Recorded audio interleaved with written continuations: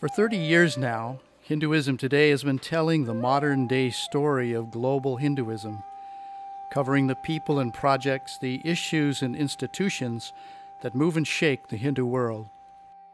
When you open this newest issue of Hinduism Today, get ready for some seriously good reading. Those editors in Hawaii have teamed up to create yet another How Do They Keep This Up magazine, full of savvy reporting, lucid writing, and wowy photographs.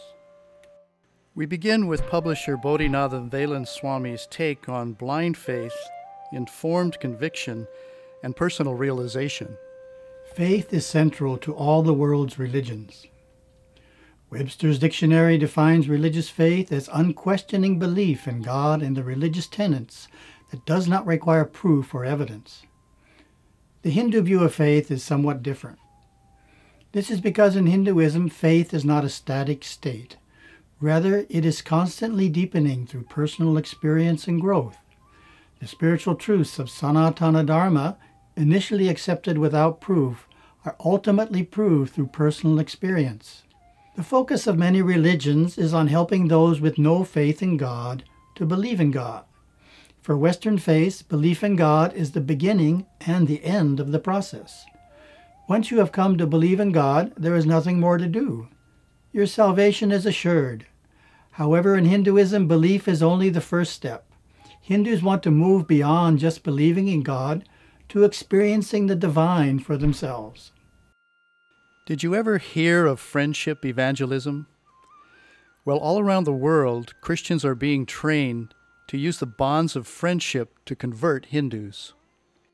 In his bold opinion piece, Malaysian Maruthu Dharmalingam shares his personal and somewhat traumatic experiences. He writes, "I was just 21 when I enrolled in a Kuala Lumpur medical school in 2001. My mother was terminally ill and hospitalized, and she died the following week. I was grieving and depressed, and upperclassmen were assigned as fosters to help us freshmen. One foster started giving me attention and soon became my closest campus friend, developing a 3-year relationship during which he tried his best to convert me to Christianity." This YouTube clip shows 2 teenage Christian girls trying unsuccessfully to convert their good friend Saraswati. You believe in God, right? Well, of course, God is God. Hinduism is a great thing. So you want to go to hell? I do not believe in hell. Really? Okay, just let God inside of you. Like, you're not a bad person, but it's just... You just need try. You're going down the wrong. I can talk to you, but I don't know if we can be like friends. What? It was nice meeting you. Yeah. Oh, you're leaving? Yeah. Why are you leaving? Well, I mean, you said we can be friends. Whoa. Well, this was fun. Bye. Bye. Bye. Our main article explores the life and teachings of Sri Swami Gopal Sharan Devacharya, our 2009 Hindu of the Year. Raised in an ashram from childhood, Swamiji has grown to become a global leader of the Nimbarka Sampradaya, the inspirer of over 70 temples, and the builder of an ashram outside of New Delhi that is a dharmic oasis and citadel. Since his 104-year-old guru died in 2007, Swami has traveled almost constantly, inspiring devotees everywhere. Meg Gupta says, "Guruji has followers and devotees from all corners of the world. Still, he has time to make a phone call to me, talking about subjects that concern me. He calls me from India or even UK if he has not heard from me in a while." Swami Gopal Charan is a spiritual leader that you will be hearing more about as his good works reach out beyond India.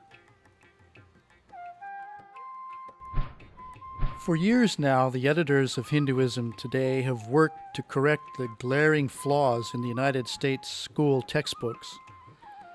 2 lessons have been released, one covering India's ancient period, and a second exploring the period from 300 to 1100 CE. The October issue, we released the third lesson, a 16-page overview of the period between 1100 and 1850, a period that academics regard as difficult to research and harder still to get right. India and Hindus suffered horrific attacks during this period, which is why most historians gloss over the massive slaughters and the brutal reign of outsiders who had no love of Hinduism. Clinging to community, temples, and to their faith, Hindus responded by embracing a heart-transforming devotion and ushering in the bhakti movement. Its heroes were Mirabai, Shivaji, and many, many others. The arts such as painting, music, dance, and architecture, so essential to every culture, flourished during this time. Fresh ideas appeared and blended with old traditions, allowing artists to express the culture, thoughts, and emotions of the time in beautiful and uplifting works. The Indian government stays away from churches, synagogues, and mosques, but loves to manage Hindu temples. Our story reveals the intrigues, accusations, and protests surrounding a government takeover of Chidambaram Temple, an important pilgrimage center which enshrines Shiva as the dancing Nataraja, and which had until now averted government intervention. For Saivites, this is the holiest shrine of all, the center of the universe. Once there were 3,000 priests here, called Dikshitars, serving as the hereditary owners and administrators of Chidambaram. But today only 300 remain with their families. Their duties may be divine, but their plight is pitiable, most earning a few dollars a day, all overworked and struggling. The Dikshitars' future is unsettled. How their heritage will survive, only Nataraja knows. Turn to the Insights section, and you'll discover the masterful work and personal account of Dr. Stephen Huyler, who visited countless villages to bring us an insider's tale of rural life, religious practice, and family in his Honoring the Spirit of Community. Ever seen the giant guardians outside of Indian villages, or the popular tree shrines, and wondered just what they represent? It's all here, how villagers live in communion with the spiritual world, how their gramadevatas protect them, and in fact are thought to be the very spirit of the village. In our features, Trishul Siddharthan talks about how young Hindu Americans are finding their faith while confronting the pressures of life.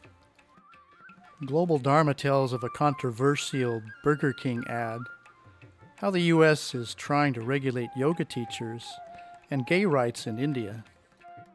Vidya Manohar gives her motherly advice on how to reduce the influence of Christmas in your family.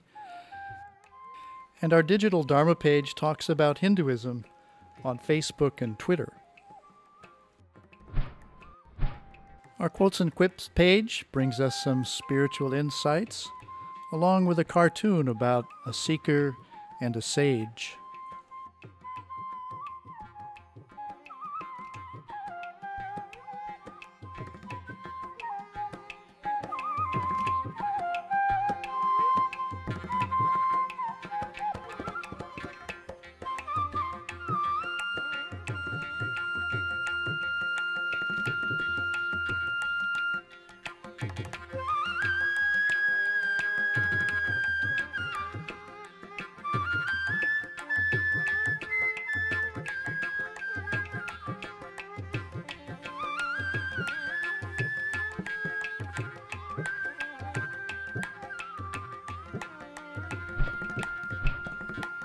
You can find us online and in print. Just go to www.hinduismtoday.com.